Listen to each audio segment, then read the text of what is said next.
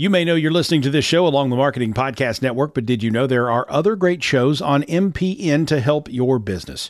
Christy Heiler hosts a fantastic podcast called Own It. Christy, tell us more about the show. Own It is all about celebrating women and non-binary advertising agency owners. We talk about buying out of the Boys Club of Advertising because less than 1% of ad agencies are owned by women. And where can people subscribe? You can find the podcast at untilyouownit.com. We're also on the Marketing Podcast Network at marketingpodcast.net. And of course, you can subscribe wherever you get your podcasts. You heard her. Go subscribe.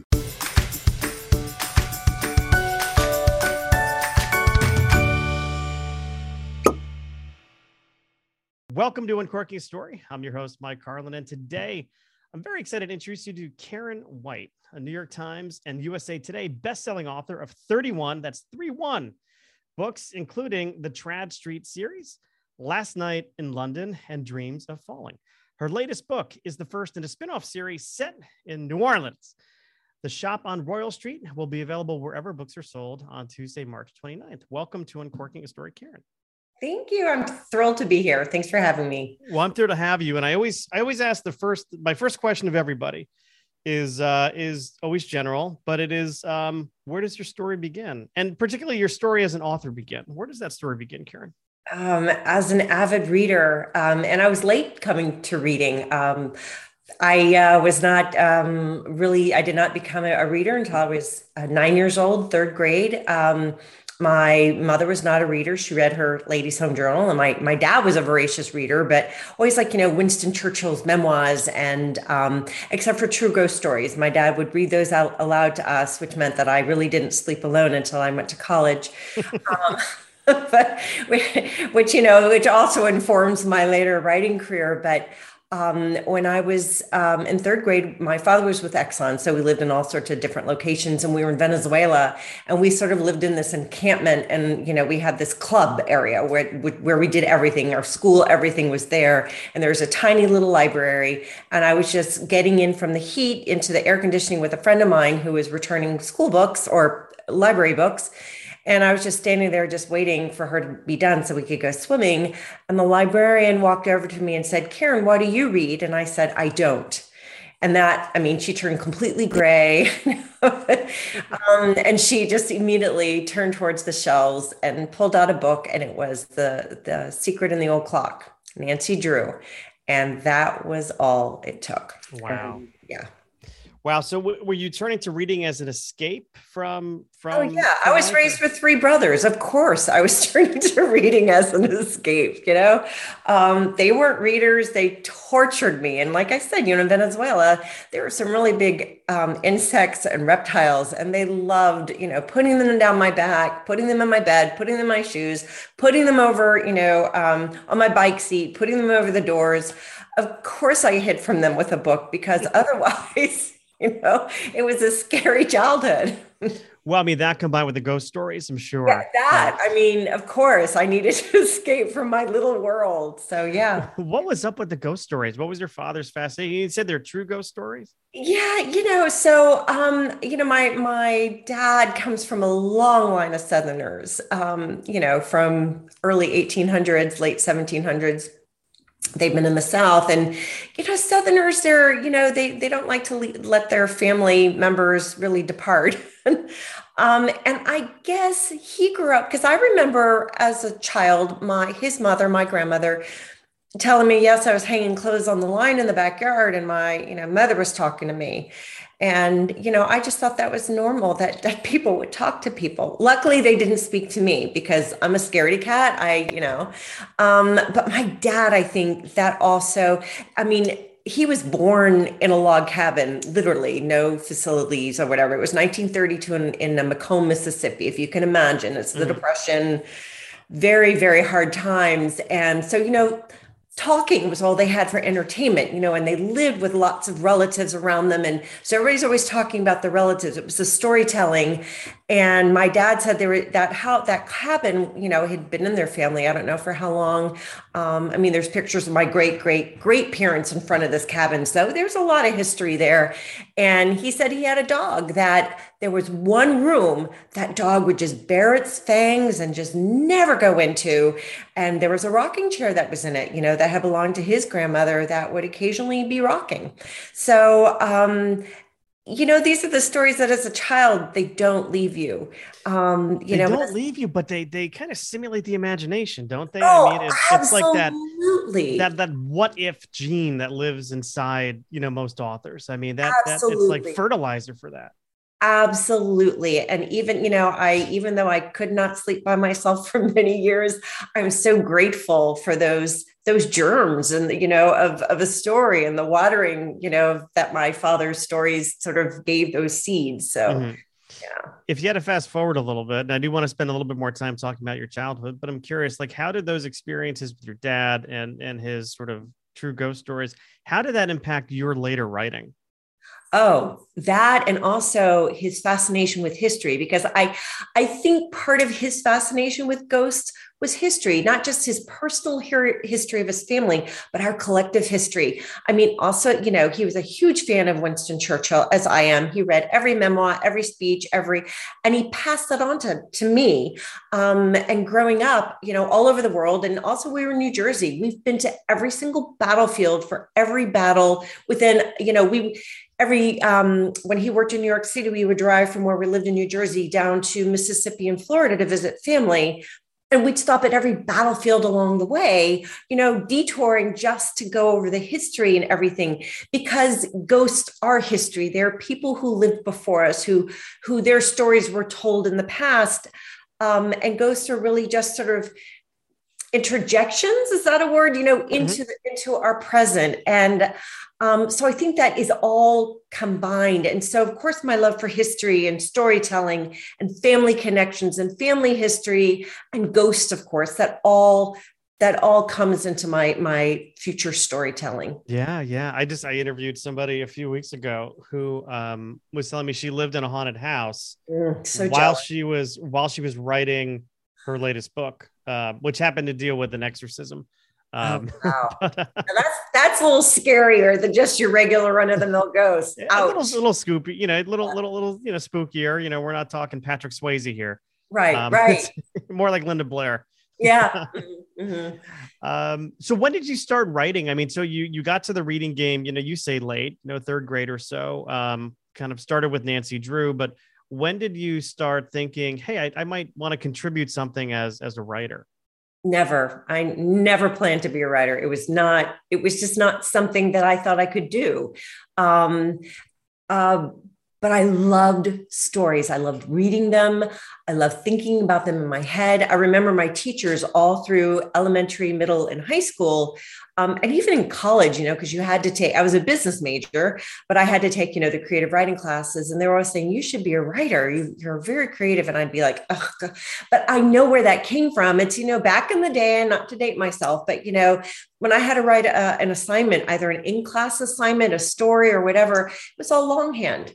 Mm-hmm. And when you are a storyteller, your stories in your head are just, 10 times faster than you could write them down. And so I found writing very frustrating. I would get like an A+ in content and a D or F in handwriting, because I'd be trying to write that first sentence and my head would be on, the third chapter. And I just, so I became the kid that would write really, really big, so that if it was a 5-page assignment, I just run out of space, and my teacher's like, well, how does it end? I'm like, well, I ran out of paper. So I, can't tell you the rest of the story, because I just found writing the most frustrating thing. Then in 10th grade, we had to learn typing, and we learned typing on manual typewriters. And that is the true tell of a true typist. So now I've played piano all my life, so I had really good hand-eye coordination. So I picked up typing very, very quickly on a manual. Within a week, I was typing 88 words a minute without mistakes. So There you go. And that's when it kind of clicked. But I had already told myself that there was no way ever wanted to be a writer. I was just content to think of stories. Like I'd be watching movies and I'd always come up with my own endings, or I read a book and if I didn't like the ending, I would just kind of think of it. I would never write it down though, because, that's just not something I do. I didn't keep a journal. I didn't keep a diary. Remember, I have 3 brothers as well. And when my 2 older brothers and I went to the same high school, and that would have been social suicide. And there was no way that I was going to do that. I did keep a journal where I recorded what I wore to school each day, but that is all the personal writing I ever did. I mean, if you looked at my report cards, and my mother has given them to me after they moved away, she gave me a box of my old report cards, straight used, which stood for unsatisfactory in handwriting. Straight through. Same. And I mean, to this day, I have to type because I can't write notes longhand because I won't be able to read them. I will not be able to read them. Yeah. And I apologize to people whose books I've signed, especially if they ask for more than just a signature. I'm like, I'm so sorry. This is my handwriting. I actually had a woman ask me after I signed my name, she looked at it and she said, is this really your signature? I'm faking it on your, but yes, that is really my signature. And I apologize. So, I mean, you've got 31 books out. So eventually you made the pivot to becoming, an author. But what were you studying in business school? Like, what was you when you were in college? Finally sleeping alone. And I can't not say much the same. For my roommate's relief. Yeah, like get out of here. I was gonna say you started sleeping alone in college. I started the other. But what I'm curious about is my dad's gonna hear this and be like, "What did I pay for?" He'll be like, "What?" Yeah. But what I'm curious about is like, what were you studying? What were you hoping to be when you were in college? If not an author, if not a writer, if not doing something creative, what was the plan? Working in an office. I know that sounds so lame and stupid, but I had no idea. But I figured business, and my father, who paid for my education, figured business was a good way to start, So there were, and I thought, and I was exposed to so many really cool ideas of things I could do in the business world that didn't involve finance and accounting, which sadly I also had to take when I was in college. And I actually managed to pass them even. So then I started looking at advertising or marketing because those were more creative fields for me. And that's kind of what I was thinking about. Because really writing never occurred to me after I had gotten married and I was expecting, and then I had 2 children, boom, boom. And then I was like, okay, this is great. I don't want to work outside the home, but my kids are really good sleepers. And I just read this great book called Outlander by Diana Gabaldon. And then I read the other 3 in the series. And when my kids are very little, I mean, I think my son has a dent in his head from me, nursing and propping the book up at the same time. No, I'm kidding. He doesn't have a dent, but the other 2 things are correct. And and I could not read another book after I put those books away. I couldn't. So I read them again and again. And I had the biggest book hangover. And that's when I heard the ghost of my 6th grade teacher, Mrs. Anderson, telling me, you should be a writer. And I was like, stay-at-home mom. My kids are on a good sleeping schedule. I have this time in the day that I'm right now reading. But what if since I can't read, why don't I just sit down and just write my own book? And I did. That's what I did. I actually did. And that's the first book. I ended up sending it into a writing contest because Diana Gabaldon would give you a written critique if you got to a certain level. So not only did I get to the level where I got a critique from her and she was fabulous, but I also ended up winning the contest. And that's how I got my first literary agent. So, wow. Yeah. Wow. So that was your path to getting published. Right. And I thought it was a fluke. And I thought the second contract was a fluke. It wasn't until my 12th book when I hit the New York Times that I thought, maybe this isn't a fluke. Maybe I'm supposed to be a writer. I mean, maybe because I'm a middle child and nobody ever expected anything out of me. So I just I love surprising people, including myself. Well, your 6th grade teacher was certainly onto something. I know. And then I'm curious, but you said the ghost of your 6th grade teacher. I mean, are we talking metaphorically here or metaphorically? Okay. I mean, because I can still hear her in my head, saying, Karen, you should be a writer. Well, I think there are those teachers, and they certainly don't get enough credit for all that we become. Yes. But it's it's that usually that one voice, and I hear this over and over again, of encouragement of somebody who's not related to you that says, Exactly. you could do something like X, Y, and Z, or I spot something in you. And it's like, that's that first, acknowledgement is so critical. Right. Oh, absolutely. That you are not this crazy person who thinks that you can do this thing. Or for me, who's not this crazy person who just doesn't want to be a writer, regardless of, what your teacher sees as your talent. I'm also very stubborn. If I say I don't want to be a writer, I mean, I don't want to be a writer, and it took me years to get over that. So I'm curious, what were you doing in business? Like after you graduate, what was the first job? So I did work for an advertising company. Actually, I worked retail. I was in a retail management program. I wanted to be a buyer for this major, gorgeous department store in Washington, D.C. It was a chain called Garfinkel's. Lovely, lovely, lovely. They went bankrupt about the same time I got married. So that kind of worked out. And then I worked in an advertising company.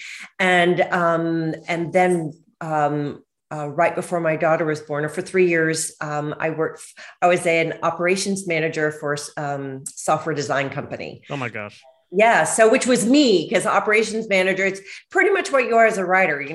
The writing part these days is this big, and then everything else is like this, and so I'm really good at managing. I mean, if you could see my desk right now, you'd scream, but because there's like so many different parts to the whole writing business. And so that job really prepared me for everything. And business school, I learned all about marketing.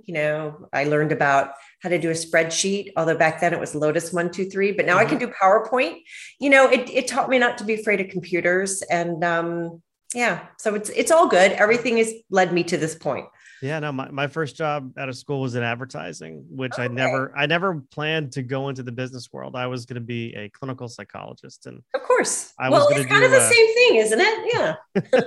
Well, I was going to do a PhD program. Somebody said, take a year off, get a job, experience what life is like, outside of school. So I did, never went back for the PhD, but that's how I got into the market research business and running focus groups and interviewing people for a living. And then that spun into writing and all that good stuff. But what were you with a big agency, or? I wasn't. It was a small agency in Princeton, New Jersey, Ellen Tuck and Springer. I do not believe they're still in business. And it was the what are they called? The I can't even think of the name. It's the you remember back in the old days when it's 1-800 call, and those, so like TV Guide was one of our customers, and you know what I'm saying. There's direct response marketing, response. Thank you, direct response. Thank you. Well. Yes, that was it. And we, the agency was one stop. It did everything, from, the client interface to the filming the commercials. And then I was on the business end, analyzing all the end of it and sending out. I mean, I remember putting tapes and, the tapes into the packages and shipping them out and all that to the different stations around the country. Yeah. The old traffic department that no longer exists anymore. Exactly. I was, again, I was on kind of an operation. Well, I was, a buyer's assistant and also in operations. So, it's a small agency. You do what you needed to do, but I loved it. I loved that job. So and they also went out of business. Maybe it's me. Yeah. You know what? I don't think so, because your publisher apparently is still in business. Right? Maybe they could do death, but not yet. So it took you to the 12th book to have the light go on and say, you know what, maybe this is who I am. Maybe I can sort of identify as an author. Right. I needed that validation, I guess, which is dumb. I don't want my children to be hearing this, because you shouldn't be looking for outsiders to validate what you do. But, writing is so subjective. And I'm like, what if I'm the only person and my editor, what if we're the only two people who enjoy what I'm writing, Yeah. And then when you hit the New York Times list and just by word of mouth and people saying, I love this book, buy this book, read this book, it's really kind of cool. It's like, oh, okay. So other people like what I'm writing too. So yeah. I think validation is just as important as that 6th grade teacher's, voice in your head saying, you should do this, you could do this. Because imposter syndrome, it's a real thing. It is a real thing. I 100% agree. Mm-hmm. I think if you look up the definition of imposter syndrome in the dictionary, my picture is going to be etched right next to it. And I'm next to your picture. Totally. Yeah. Well, we're in good company. So tell me about this new series. It's a spinoff series set in New Orleans. Tell me a little bit about the first book in the series. Sure. So the first book is A Shop on Royal Street that comes out the 29th of March, which when we're recording today on the 28th. So tomorrow, yay. And so it is a spinoff of I'm going to say beloved because everybody that I hear from says they love this series. So that means it's beloved, right? Those books consistently hit the New York Times, which is very gratifying. So the Tradd Street series was set in Charleston, and it was, so there's 7 books. And when I got to writing the 6th book, I knew that the 7th book would be it. It was time to end the series, but I wasn't ready to say goodbye to those characters, or sort of, they're different from my single titles. There is the paranormal aspect. The main character in the Tradd Street series is Melanie, and she is an OCD realtor who can communicate with the dead and doesn't like to. So she sings ABBA really loudly when they bother her. So they're a lot lighter than my single title books, even though they do deal with the same themes in my other books, which is family connections, family stories, old houses, the things that I love. And so for when I knew that I wanted to end the series, I knew I wanted to do a spinoff series. And the most logical candidate of secondary characters in the first series was Nola Trenham, who is the stepdaughter of Melanie. And she's in the spinoff. So it's about almost 10 years after we last see her in the last book in the Tradd Street series. And she's a young woman of 26. And she has had some stumbles in her growing up years, because when we leave her, she's just looking to go to college at Tulane in New Orleans. And so we meet her, she's 26. So she's past her undergraduate and graduate work. And she's working in New Orleans as an architectural historian, which, by the way, is my daughter's job. They have the same degree in historic preservation from the College of Charleston. Imagine that. Yeah, imagine that. Yeah, free research, anyone? But she's had some stumbles, and she's deliberately chosen New Orleans because she had some vices that obviously New Orleans would not be the place of choice for someone trying to avoid certain vices. And, but that's her. She's very stubborn. She's very strong. And, if you haven't read the series, you find out in the new series. And that's the one thing I need to make clear. You do not have to have read the Tradd Street series to be able to jump into the Shop on Royal Street to understand who Nola is, where she comes from, who her family is, that sort of thing. But she had a very rough upbringing for the first 14 years. And she did not make it into Melanie's family or life until she was 14. So there was those first 14 years were very formative, and we really don't understand the effect of those 14 years until we get into Nola's character in this new series, which I was so in love with because I knew that Nola had a story that needed to come out, and this is my chance to do it. So she is a historical architectural historian for a civil engineering firm, like my daughter. And she is moving to New Orleans, and she wants to start off by buying her own house. And she can restore a house, right? She's got a degree. So she buys this completely dilapidated Creole cottage in the Marigny neighborhood of New Orleans. And we run into some people that Bo Ryan, who she met in Charleston and is not really fond of, who now lives in New Orleans, and who may or may not have the sixth sense, because of course Nola does not.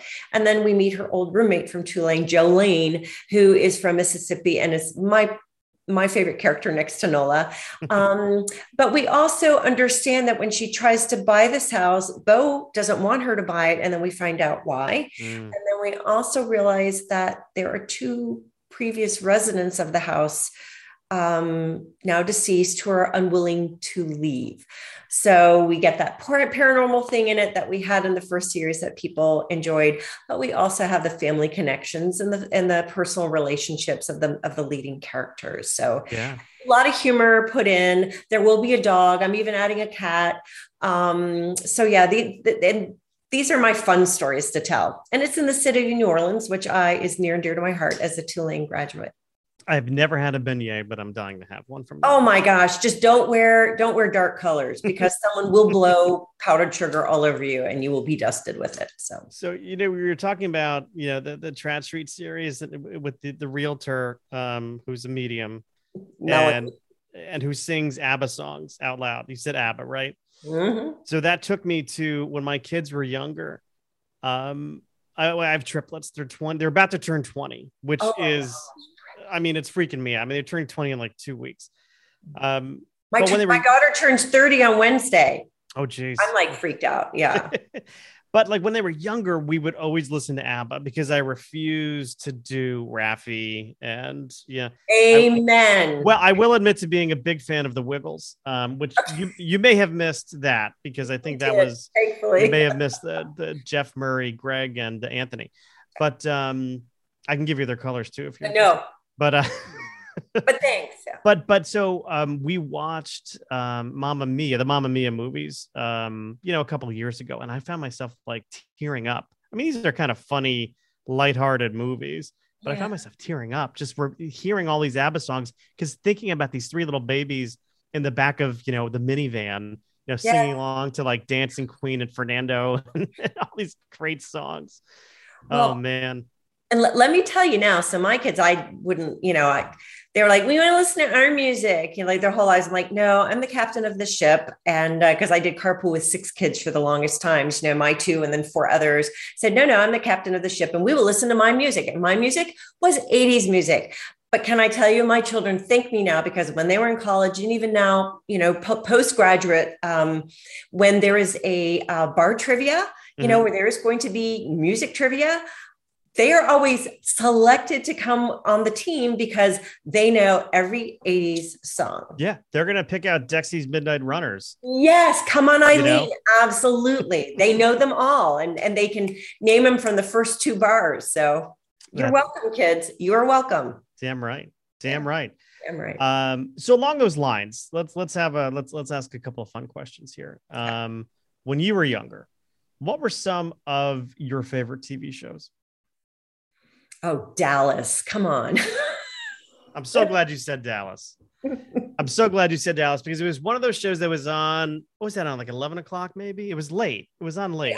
I was living in London at the time. So you have to remember, like I didn't watch kid television because we were in Venezuela and there was literally no television. Yeah. And then when we lived in London, we didn't get a lot of the American shows. Like I never saw Hill Street Blues or Saturday Night Live, none of that stuff until I went to college. So the shows that made it over there, Dallas, Dynasty. Oh my gosh, Dynasty. And then Starsky and Hutch, because my little brother loved the cars, the car. Oh yeah. Oh gosh. That's what it was all about. It was the car with the Nike swoosh on the side. Yes. Charlie's Angel, the Rockford Files. And what all those have in common are fantastic theme songs. Oh, absolutely. And when I went to college, my roommate and I on Friday nights when this show was on, because we didn't always have dates, we would do our face masks and we said, let's go watch Don, meaning Don Johnson in Miami Vice. I love the theme song. They all had great theme songs. Yeah. Where did the great theme songs go? After Friends? No theme songs. No. They don't have it. It's all cold opens and like nothing anymore. But Miami Vice. I know. Crockett and Tubbs, right? Yes. Crockett and Tubbs. Yeah. Wow. I mean, I had white pants and mirrored shades, and I refused to wear socks for a period of time. Yeah, it was a thing. Yeah. No, but I like Dallas was one of those shows where I wasn't allowed. I was too young to watch it and really understand the themes. Right. But my parents used to let us watch the opening to it. Okay. So we got to hear the theme song, and then it was lights out, go to bed. I watched it. I rewatched it. I don't know, maybe about 15 years ago. We started rewatching it, and holds up. It holds up. Because I'm always afraid. Like there's so many of my favorite books that I read in high school that I've tried to reread. I'm like, this is so 80s. Like, no, I mean, it is very 80s, it is. And I always thought, like, when I was a kid, I'm like, J.R. Ewing, he must be the good guy. And he was like such a good scoundrel, guy, right. such a scoundrel. Right. But see, it's so sad that nowadays, like in my books, if I want to, make a joke about, remember how it was a meme before memes were memes, who shot JR, and now kids today don't even know what that means. And that cuts me deep, because that was like huge part of my childhood or my, young adulthood, I guess. I totally ripped off. I won't say ripped off. I was inspired by Who Shot JR, and I borrowed it with pride. We all did. Because I had the first thing I ever wrote was it was a spinoff of an 80s soap opera. Okay. And so I had so much fun with the nostalgia, and I had, Who Stabbed Kyle Dixon was the whole thing. And what happened to that actor after his career, blah, blah, blah. Right. But I thought that was the biggest thing. Who Shot JR? That and the opening of Al Capone's vault. Like those two things. Right. Absolutely. I remember. And both of them were like, ba-doom, boom. Like, right. So non-issues, and then Bobby, it was all a dream. It was all a dream. Oh, that was a shark jumping moment like you wouldn't believe. It's like, I know, right? That's lazy writing right there is what that Absolutely. is. I could never get away with that. Oh my gosh. But yeah. All right. So those are some TV shows. I'm probably going to know the answer to this next question, but let's imagine it's back in the 80s. You're listening to whatever you're listening to on your Walkman, right? Mm-hmm. What are some of the cassette tapes we'd find? Oh my gosh. Wang Chung. Loved him. Everybody have fun tonight. Yes. Tears for Fears. Love Tears for Fears. They're touring this summer. I know. They're so old. I know, but they still sound great. I know. So I didn't come to Tom Petty until my middle 20s, I guess, but huge Tom Petty fan. Who else? Of course, ABBA. Haircut 100. Do you remember Haircut 100? I do not remember Haircut 100. I'm learning something right now. Love Plus One is you when you hear the song, because you remember I lived in London, so I got the new age stuff a lot more and a lot earlier than in the States. Yeah, by the time it got to us, it was old age. Yeah, exactly. But everybody thought I was cool in college because I'd be like, a new song would come on the radio and I know all the words already because, I knew it already. And also Depeche Mode, Modern English. David Bowie, God rest his soul. Oh, I know. All of that. He's a guy who could just reinvent himself with every album. No, absolutely. And he was so gifted. I listen to his stuff all the time, now that you can stream everything on your, I just listen to everything. But yeah, he is incredible. So yeah, just a little bit of everything. And like I said, even some Bee Gees. I love the Bee Gees. I love the Bee Gees. I got into a whole argument with my wife because there were 4 brothers Gibb, but only 3 in the Bee Gees. That's correct. Andy Gibb was never. Andy Gibb, and we got into an argument, over dinner, and she's like, Andy Gibb. I'm like, Andy Gibb was not in the Bee Gees. She's like, yes, he was. I'm like, no, he was not. I've seen the behind the music 1,000 times, and it's not until she prayed to Our Lady of Wikipedia did she, come to understand the fallacy of her beliefs. And completely. And sadly, we lost him very, very young. And we did. Speaking of Pamela Ewing, he dated Victoria Principal. He was dating her when he died. Yeah. Oh, I didn't know that. Look at that. Oh, I'm the queen of trivial knowledge. Trust me. I have to say, I love Tom Petty as well. I saw him right before he died. He was touring in the summer, and I think he passed away that October or so. But he played American Girl as his closing number, and I can't hear that song and not think of Silence of the Lambs. I don't know if you remember there was a scene in Silence of the Lambs where right before Buffalo Bill takes one of his victims, she's in a car listening to music. She's tapping on the steering wheel. That song for me. Oh, I'm sorry. Silence of the Lambs, loved it. But I don't remember. I'm going to have to watch it again. So you did watch it. Watch it and get sad. And then I will never be able to listen to that song again. So I will say this: we're hanging out in the parking lot a few hours before the show because that's what we do. And we look at our tickets and realize that there's an opening act. And the opening act for Tom Petty was Joe Walsh. And I lose my mind. I'm like, what are we still doing in this parking lot? Like, I'm a huge Eagles fan, but I love Joe Walsh too.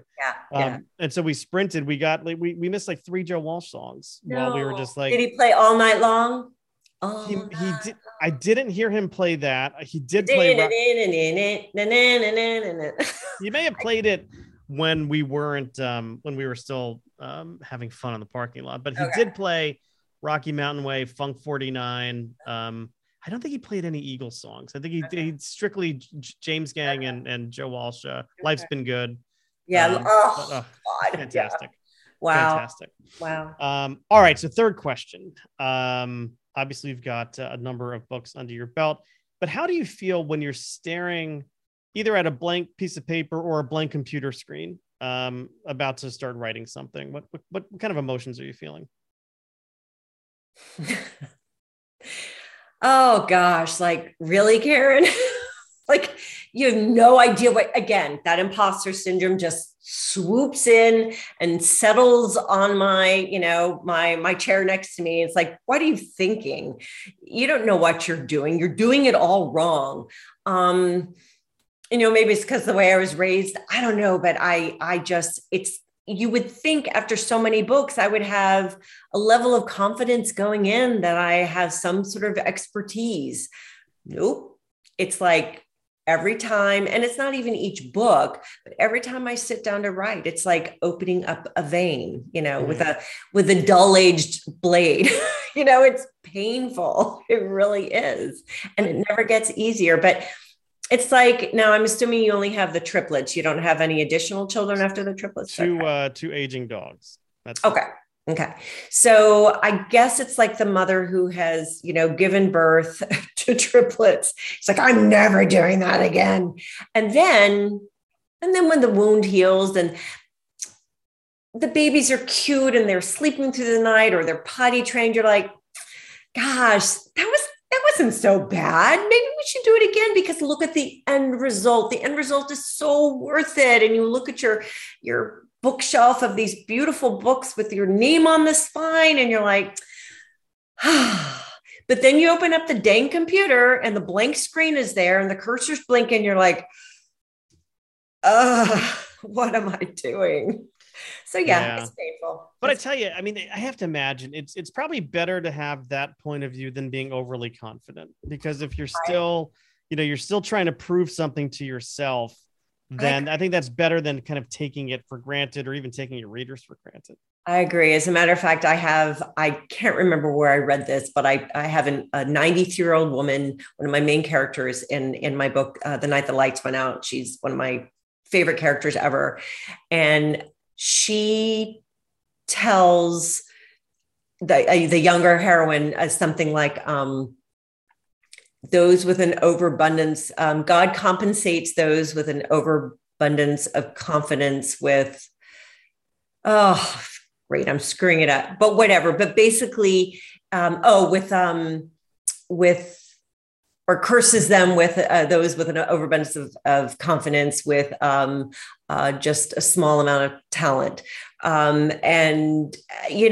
Which is very true. I think those who are, and I guess because I was raised, by my father, who ended up being very successful in life, who had really, really humble beginnings, with no food to eat. Remember, 1932, Macomb, Mississippi. He was always about be humble. Don't, work hard and, success will come to you. Don't expect it. Yeah. And sometimes when you work hard, you won't get the success. You need to work harder, or just find something else that will bring you the success you were looking for. And I think that sticks with me. I still sometimes I'm like, this is like, what? What am I writing? What am I doing? And then, I know better. I just keep going. And then when I go back to reread the chapter, I'm like, this is okay. This isn't bad. And it's sort of reassuring, unless my dog sneaks into my office at night and cleans it up for me before I look at it. But maybe I'm not such a failure. Well, along those lines, it's a good segue into the next question, which is what lesson about publishing do you feel like you learned the hard way, if there is one? Yeah, that once you make it to the top, you will not stay there. My career has been full of so many ups and downs. I'm car sick from it, It's like life, and sometimes you have to take a detour. Like right now, I'm taking just a brief hiatus. I mean, normally I write my series books, and then I do sort of a more serious Southern fiction book. But I'm kind of having to delay that because, as we were talking a little bit before, my parents' care has landed on me. Yeah. And as you know, it's time consuming, it's heartbreaking, it's everything. And did I mention my daughter is getting married in October? So I've just got a lot going on in my life right now, and that's okay. And that's the thing I want to tell, just if you get a no, that's not your final answer. I mean, I was dropped by my second publisher and I thought my career was over. And then, but I had written a book, The Color of Light, that my agent really believed in. She said, "This is a great book. It'll find a good home. Just trust me." And it was hard for me to trust her, but she did. She placed it, and that's how I started with Penguin Random House, which really was the beginning of my career, even though I didn't start with them until my fifth book. Wow. So, it's like just surround yourself with people who love you and support you. The people who are naysayers, you don't need them in your life. And it's easier for me to say now at this age than, 20 years ago when I started, or was that 30 years ago? I don't know, 20 years ago. And, and just, don't discouragement and no, and the answer no are temporary. Yeah. Was there a time in your life where you were a little bit more concerned about sort of not staying on top? Were you more worried about it or stressed about it versus right now? Because it seems like you've almost come to terms with the fact that maybe nothing lasts forever in terms of kind of being at the top. But absolutely. I think maybe within the last 5 years, and it's not, I mean, my career has been pretty steady. For the last, since really with Penguin, I mean, I started so small with Penguin. I mean, when my first contract was like grocery money, and so, but I love that. I love starting small and again, surprising myself. So it's been a nice and steady rise, and I'm very, very fortunate. But, seeing really dear friends of mine with fabulous books, it's all this. And I think also as you get older and you have some life challenges as I'm going through and you're also facing, everything is in perspective. I'm like, I've got a wonderful family, a wonderful husband, a sweet dog, 2 children who are doing well. We're all healthy. I'm still writing. I have a contract. I could have another contract soon if I can figure out what that book's going to be about. And I have ideas. I'm okay with waiting. I don't have to be like, I can't do that to myself mentally. Yeah. I think that comes with maturity too, just being on this world, in this earth longer. You just learn how to put things in perspectives. And COVID, I mean, I saw people die, husband of a dear friend of mine. And it just, she's a writer and, she's not able to write now. And I get it. I'm like, why would you? You need to deal with this horrible loss in your life and figure out what you're going to do next. And if the writing isn't there, it's not there. You're talking, it almost sounded before like you were giving advice to, an aspiring author. So if you could pretend for a moment that there's an aspiring author listening to this, what would you want to tell that person? What kind of advice would you give? to borrow from Nike, just do it. People, say, oh, I need to get a degree in writing first, or I need to, take some classes, or, I need to have more time, or I need to, oh my gosh. If you want to write the book, or as Mrs. Anderson, my sixth grade teacher, used to say, where there's a will, there's a way. Absolutely. You get up. I know a mother of 4 who started, she's now a New York Times bestselling author, who started when her kids were little. And she would get up at 4:00 in the morning to write before she had to get up with the kids and then go do her full-time job. So where there's a will, there's a way. Do not picture anybody looking behind you. Write the story that you want to write, and then the rest will fall into place. And if you could, I call this the Brad Paisley letter to me question, because it's totally inspired by his song Letter to Me. But if you could write a letter to your younger self, mail it, and have that, the younger Karen read it, what are some of the things that you would tell yourself from your adult self perspective? What would you tell your younger self? Buy beachfront property. Buy Apple in 81. Yeah, honestly, don't sweat the small stuff. When I think of all the wasted time of worrying about things that do not matter in the long run, oh my gosh, like Susie got a better grade on that essay than I did. Oh my gosh, it's, my life is over. It's not important. It's not important. What is important is your family, following your heart. If you want to be a writer, or whatever it is in your life that you want to do, follow that. Don't listen to the naysayers in your life or the naysayers in your own head. Believe in yourself, and yet, for God's sakes, don't sweat the small stuff. It's not worth it. My father has that book, Don't Sweat the Small Stuff. And the subtitle is, and it's all small stuff. Yeah.